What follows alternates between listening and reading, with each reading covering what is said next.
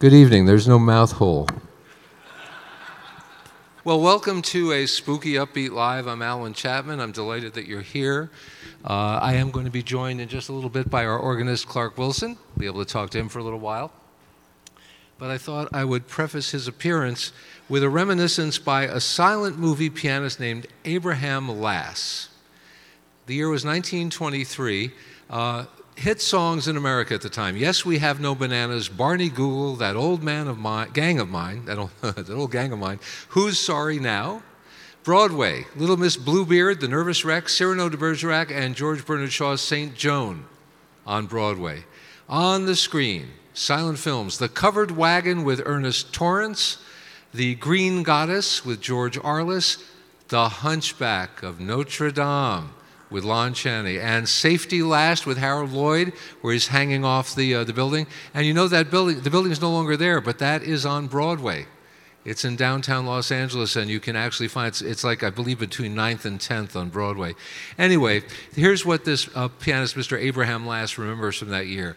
1923 was the year I started my career as a silent movie pianist at the Eagle Theater, a small, sour-smelling establishment at 16th Avenue and 42nd Street in the Borough Park section of Brooklyn. I was a senior at Manual Training High School, but on Saturday and Sunday afternoons and school holidays, I did 3-hour stints at the keyboard. I was relieved by the full-time pro, a thin, erratic pianist in his 30s. He hated playing the piano, he hated the movies, and he hated the audiences. I loved all of them, and I loved accompanying such greats as Douglas Fairbanks, Mary Pickford, Charlie Chaplin, Buster Keaton, William S. Hart, John Gilbert. When I wasn't playing, the house filled with the ghostly whir of the projector. Running like a leitmotif through every performance was the incessant cracking of Indian nuts, the popcorn of the day, between the teeth of myriad Indian nut addicts during the picture, and underfoot as the audience left the theater. There was nothing passive about the silent movie audiences, especially the children. To heighten the dramatic effect of tender love scenes or to provide live sound for Western or battle scenes, the older ones would fire off their cap guns. The younger ones, identifying with the hero as he was being stalked, would hurl hysterical warnings. Look out, he's behind the door.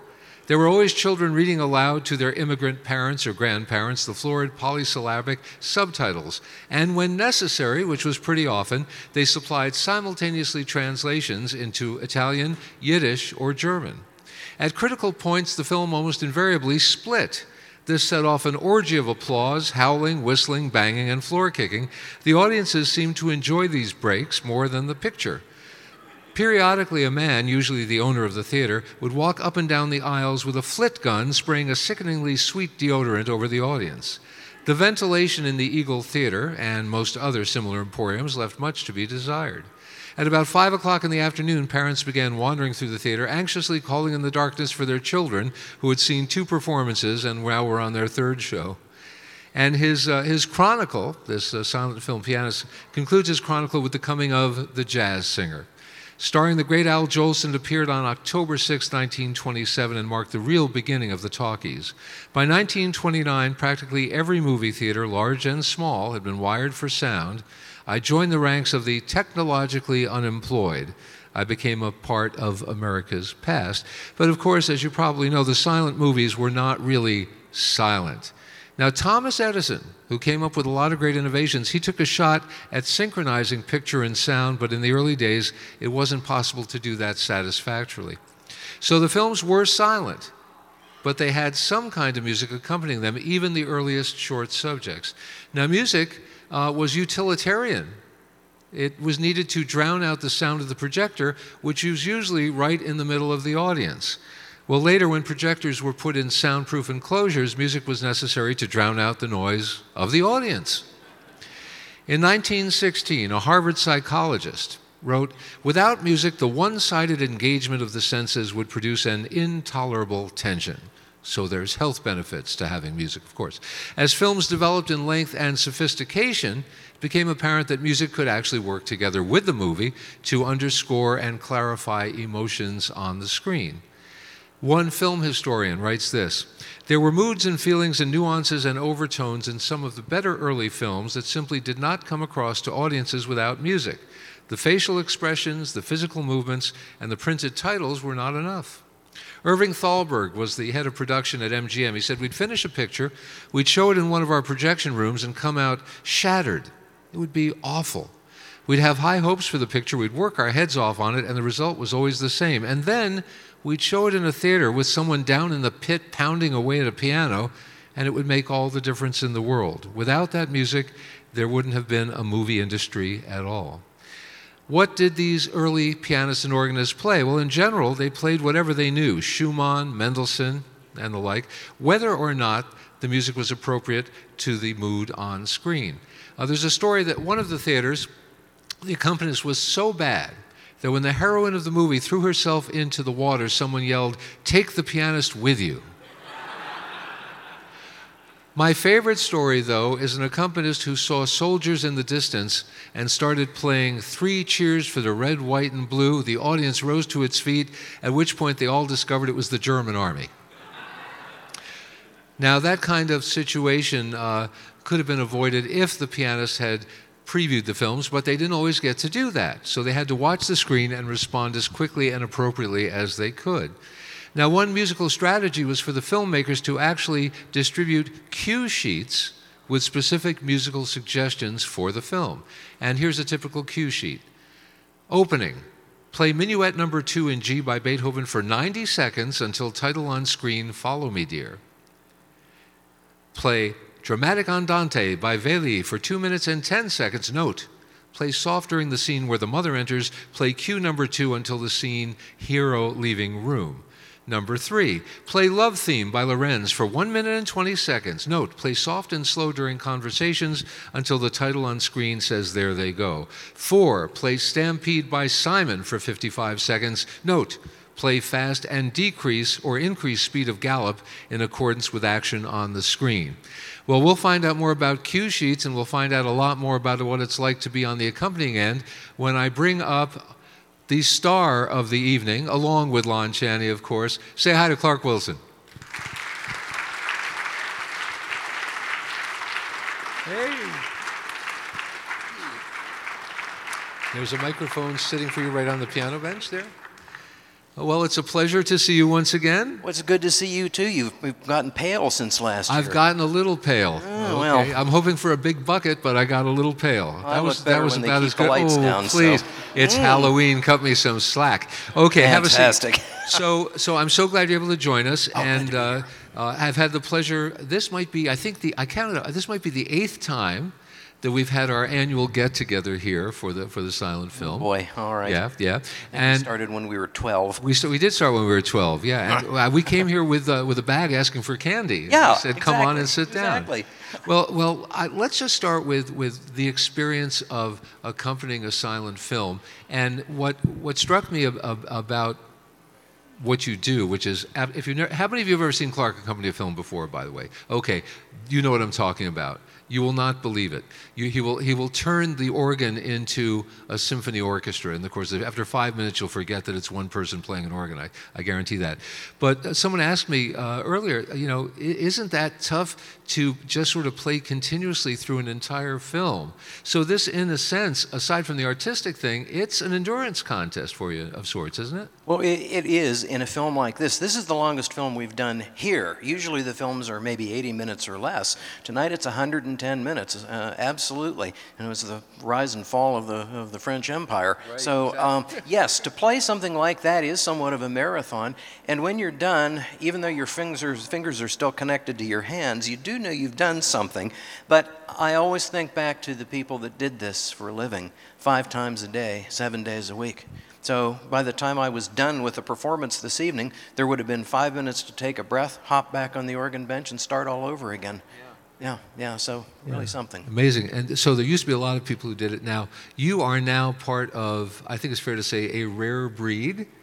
I think so. And I think I've asked you in the past to estimate how many people do what you do at your level in the entire world. Well, what would you say? Today, it's interesting because silent films have become so popular. When we were growing up and so on, churches wouldn't have been caught dead showing a silent film, and probably not a concert hall as well, particularly some of the Buster Keaton comedies and some of the Harold Lloyd films that we do. Everybody shows films today. So there's a tremendous demand for organists because that was the instrument of choice in theaters around the country in the 1920s. There was a 90% chance that if you went to the film, you would hear it being accompanied on the pipe organ.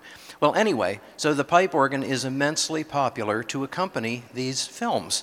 However, coming out of the age in the 1970s, the 1980s, and so on, when the emphasis, of course, in classical organ playing has been on Bach and French music and the masters and so on, this business of scoring silent films, there aren't very many people out there that had the opportunity and that are old enough, like I am, to have actually mentored with somebody who did it the first time around for a living.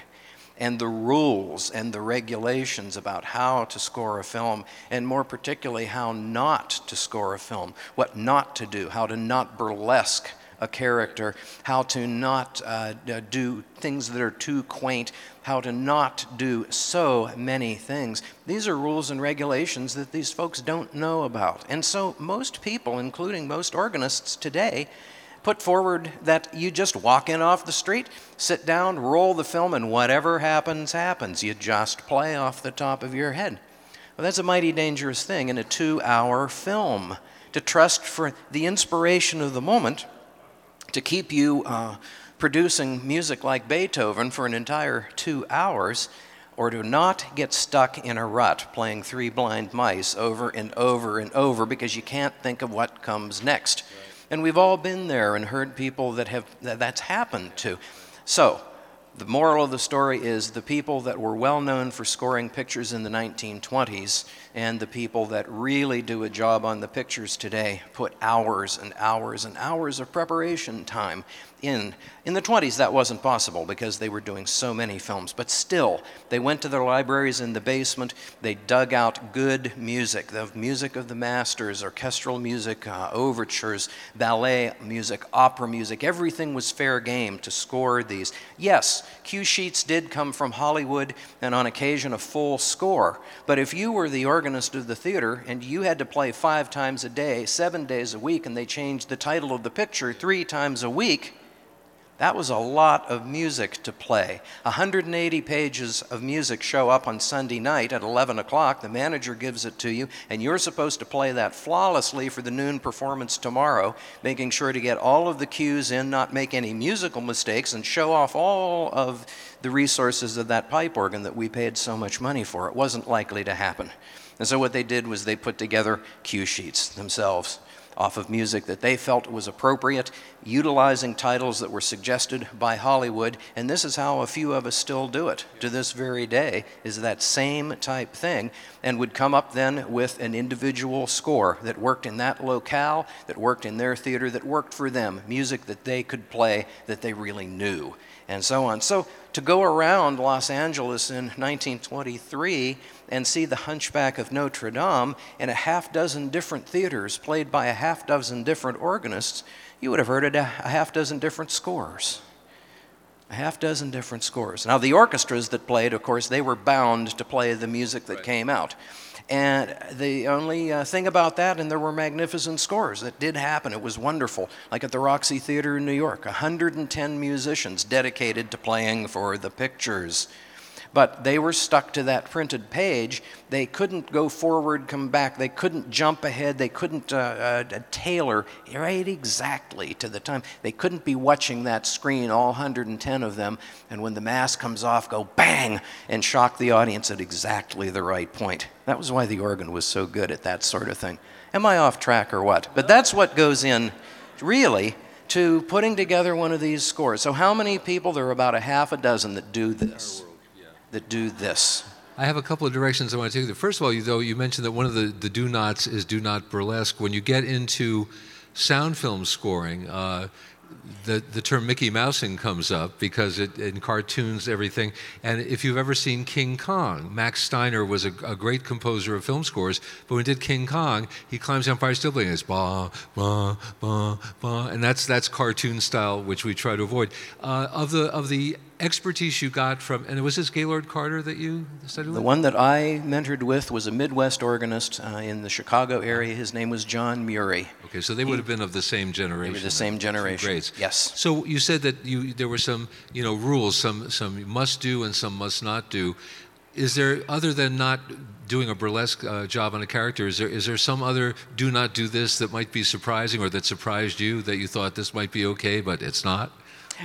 I'm not sure it was a surprise, but I remember one of the first things that he said is that you don't ever outplay the film. You're not the star of the evening. The film is the star of the evening. Yeah. You're there to be subservient to the film, to work that film, to make it jump off the stage, to add that extra 50% to it, that it can wrap its arms around the audience and make them become part of the experience. Yes, you need to use the resources of the organ. When the volcano erupts, you need to shake the building, but you don't sit up there and thunder away all night. You don't do anything that calls attention to me. Look how clever I am. Look how cute I am. You're always working with the movie. The movie is the star of the evening. Now, don't play too loud. Don't play too soft. Don't play too fast. Don't play too soft. 1,001 regulations of what sort of national music to use and what not to use, what might offend an audience in a particular performance, things like that. There were so many things that you typically just wouldn't think about.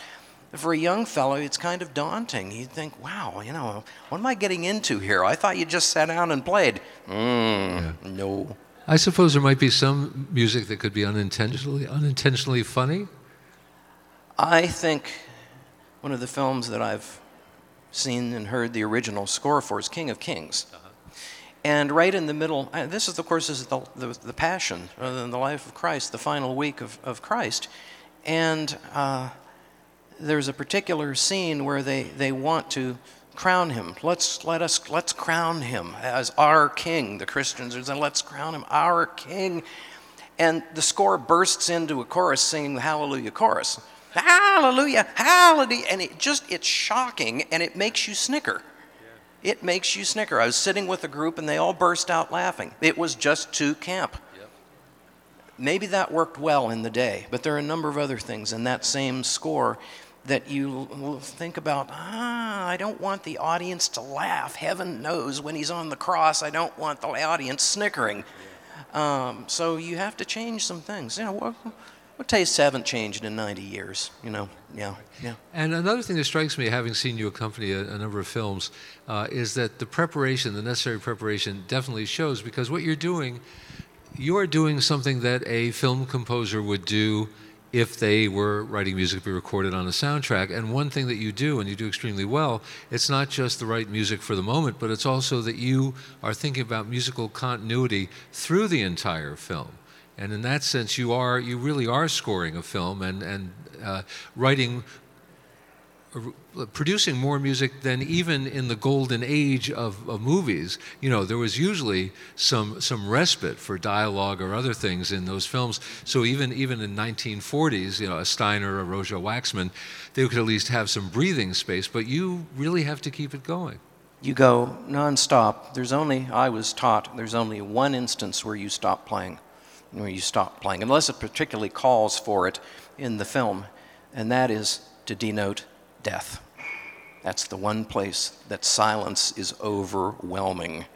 But yes, you're playing that in that entire time. And it is scoring a film, and this is where making the preparations and writing out a cue sheet and utilizing real music that exists, enables you then to come back reference further on into the picture. When there's a need to recall something that happened earlier in the picture, to bring back a theme from way back, that if you're just sitting there improvising, that doesn't happen. So that's where the thought comes in. It's the poignancy, maybe, of things like this. And of course, this evening's film is a poignant film. Yes, it's fun for Halloween. Yes, he's got an ugly puss. But, of course, it's a classic sad story. He's a pathetic character, really a pathetic character. And as the end shows, as he's, yes, I'm glad the lovers are together. I can't be a part of this, but I'm glad the lovers are together. You know, it brings a tear, and you need to keep the music doing that. You're not thundering away, and you're trying to back reference way back that little love theme that you heard when he first saw her. Yeah. Now, another thing I know you have to do, you play different organs. An organist does not carry the organ around. just too heavy, hurt your back. You end up with a hunchback, as a matter of fact. But what I do know is that you have to maximize the capacity of any instrument, and that a concert hall instrument like this is not a theater organ.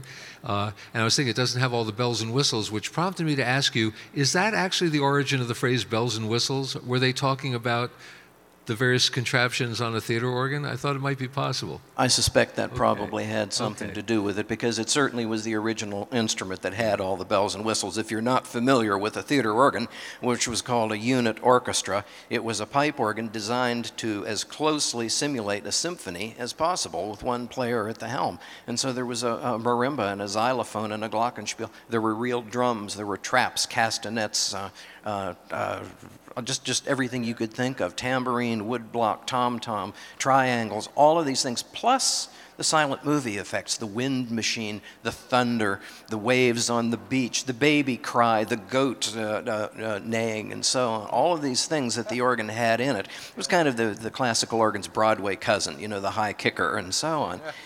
You don't have all of those facilities on an instrument like this. This is a concert organ, but something like the Disney Hall organ is not your run-of-the-mill church organ that you find in any small church in the country, someplace in Ohio.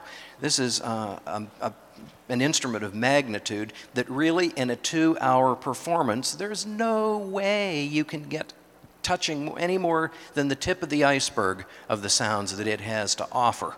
But because this is somewhat, as are all of these Halloween films that we do, somewhat classic films, a classic organ, a concert organ like this is absolutely perfectly at home accompanying them. You don't need the bells and whistles. You don't need the Uga horn in Phantom of the Opera. You really don't. Yeah.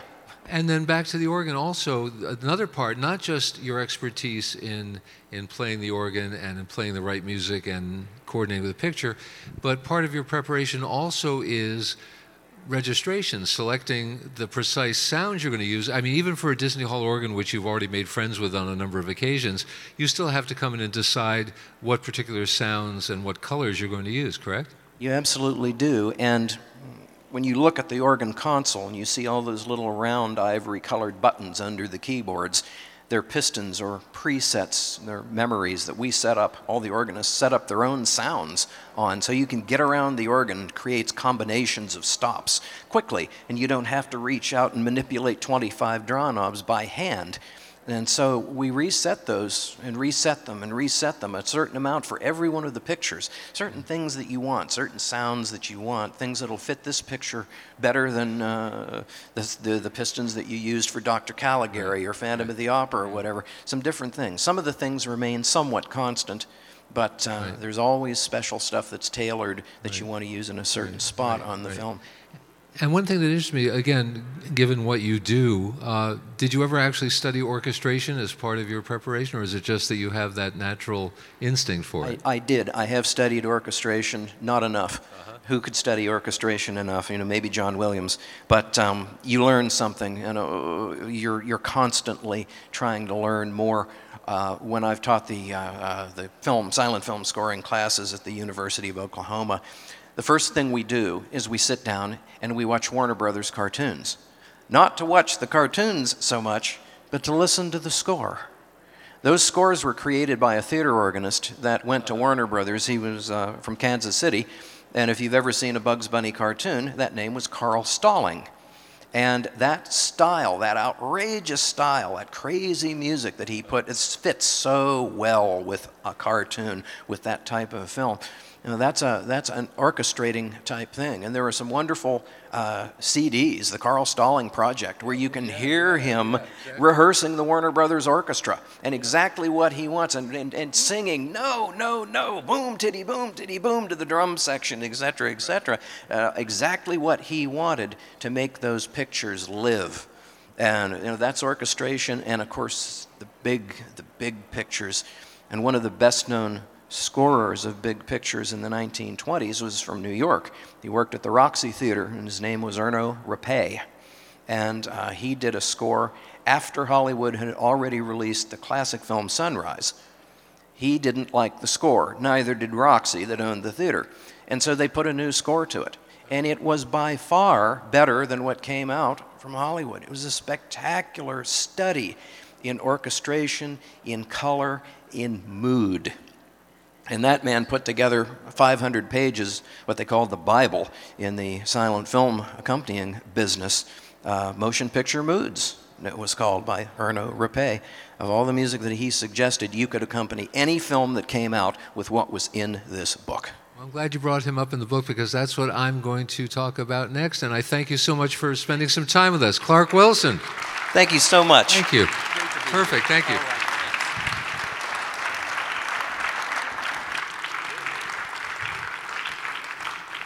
Well, Clark gave me the perfect lead-in because I happen to have a copy of Motion Picture Moods by Erno Rappe. This book came out in 1924, and it is intended to provide the pianist or organist with music for whatever should happen to happen on the screen. And it is a tradition for me now during these Halloween proceedings to give you a demonstration, which I will. I will first point out something about this book. And that is, and you won't be able to see it in detail, but if you look in the left-hand and right-hand margins, you will see there's a list on the left-hand and right-hand margins. Every page, left and right, has that same list of various moods in alphabetical order that you might want to use.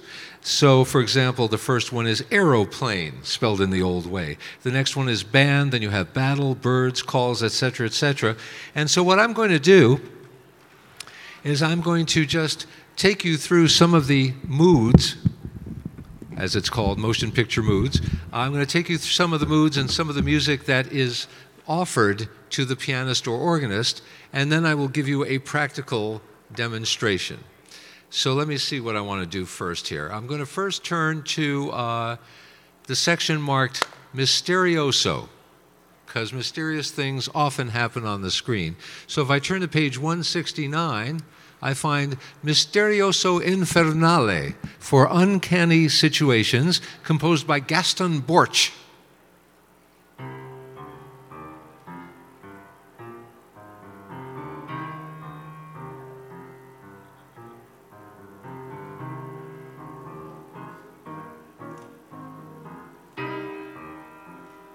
Misterioso Infernale.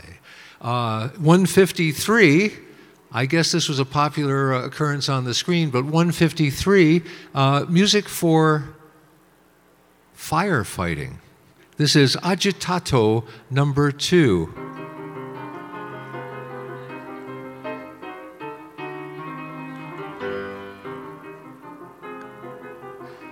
Very, very useful. If they happen to be hunting, you can turn to page 192, where you find the hunter's horn.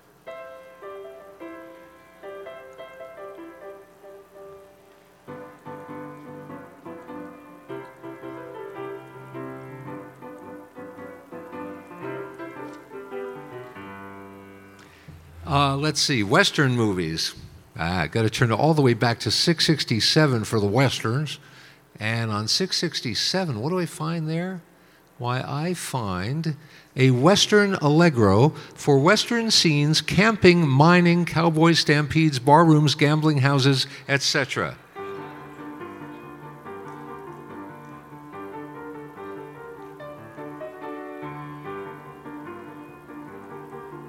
That's by Hugo Riesenfeld. Now, emotions. This is the big thing that persists in film music, the power of music in depicting the emotions, sometimes the inner emotions of characters that are not visibly expressed. So I'm going to turn to page 202 here, because on 202 I find a section that is labeled Happiness. And under the Happiness section I find The Happy Wanderer.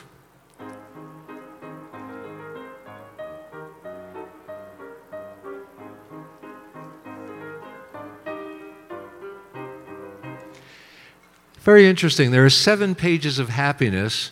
There are 30 pages of sadness. Sort of tell you the balance in those films. Okay. Sadness.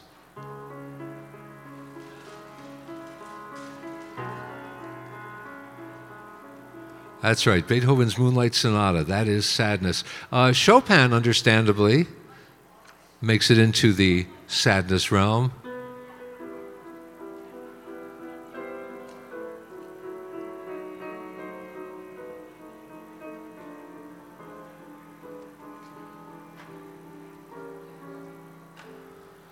How about love? I turn to page 215 and I find a nice piece for love by Brahms.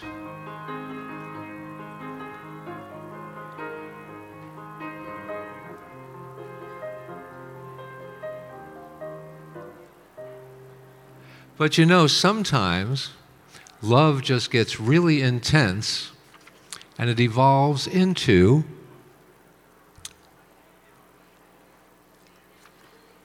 an orgy.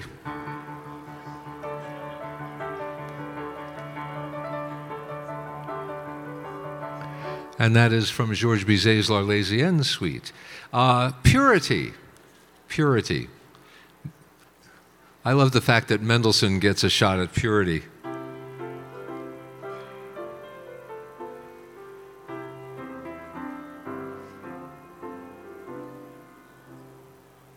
There is a section marked Religioso, and Religioso includes an old favorite by Handel.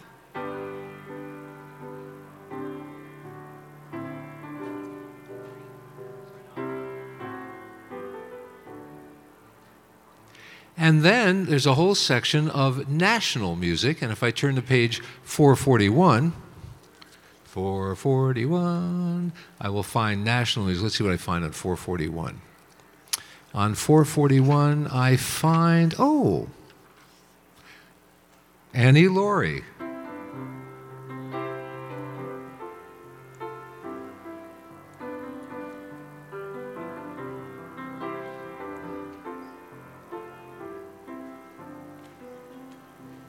And also a tune that I first discovered in this book.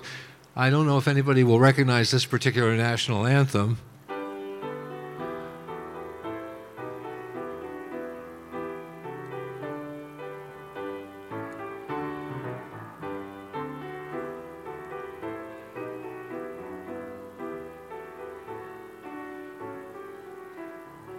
That is the Serbian national anthem. I don't know if that would ever come up. But what I'm going to do now, having taken you through some of this, I devised my own little story. Imagine the screen is up there. And I imagine that I am accompanying a film, and I have to use this book to select the correct music. So I will narrate my little imaginary film for you, and I will play the correct music. And it starts with a man who is wandering happily through the countryside.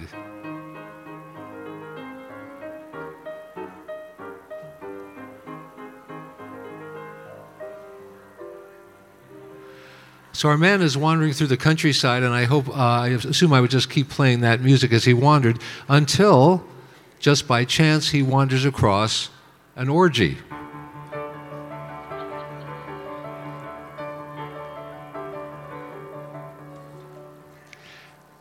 Well, so he wanders across an orgy, but after the orgy, we see that he is absolutely horrified, embarrassed, and filled with sadness at his moral lapse.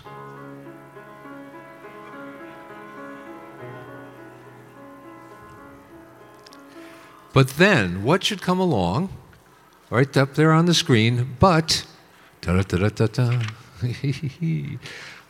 I don't know how they managed to do this really quickly on the fly. What should come along but a party of hunters?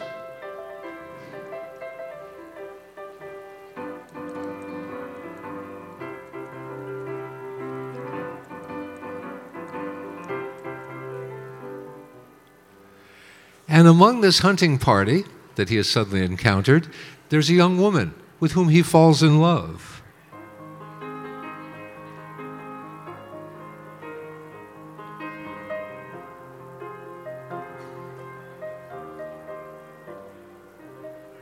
Yes, indeed, they fall in love, and wait for the big finale. They fall in love and they go off together to start a brand new life in Serbia.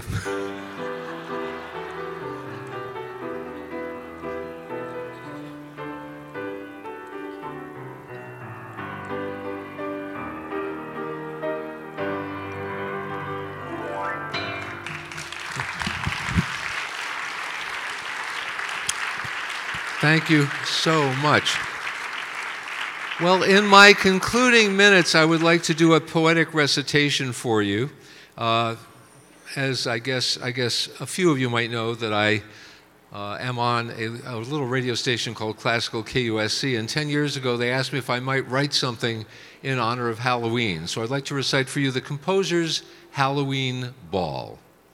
'Twas All Hallows Eve, and all through the hall composers were throwing a Halloween ball. In the corner an orchestra doing its job with Mussorgsky's Bald Mountain and Saint-Saëns' Danse Macabre. Along the far wall, a monstrous buffet. Rossini, it seems, had been cooking all day.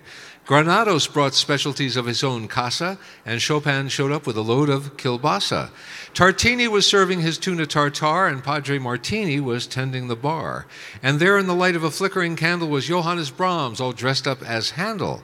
Hummel did Mozart exceedingly well, and Debussy passed himself off as Ravel. Sibelius, not known as a jovial fellow, was decked out in feathers as the Swan of Twinella. And Wagner, that joker, was not to be missed. With his stringy white wig, he declared, "Look, I'm Liszt!" Verdi as Violetto was having a blast, while Puccini as Musetta came fluttering past. At midnight, 'twas Schoenberg who struck the 12 tones upon a marimba of skeleton bones. And what happened next could not have been finer. Bach played his toccata, the one in D minor.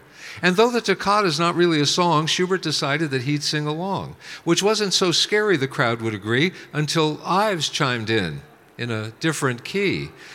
Along about 1, the police got a call and came to break up this riotous brawl, and despite the prodigious amounts they all drank, only Mussorgsky spent the night in the tank. Happy Halloween. Thank you.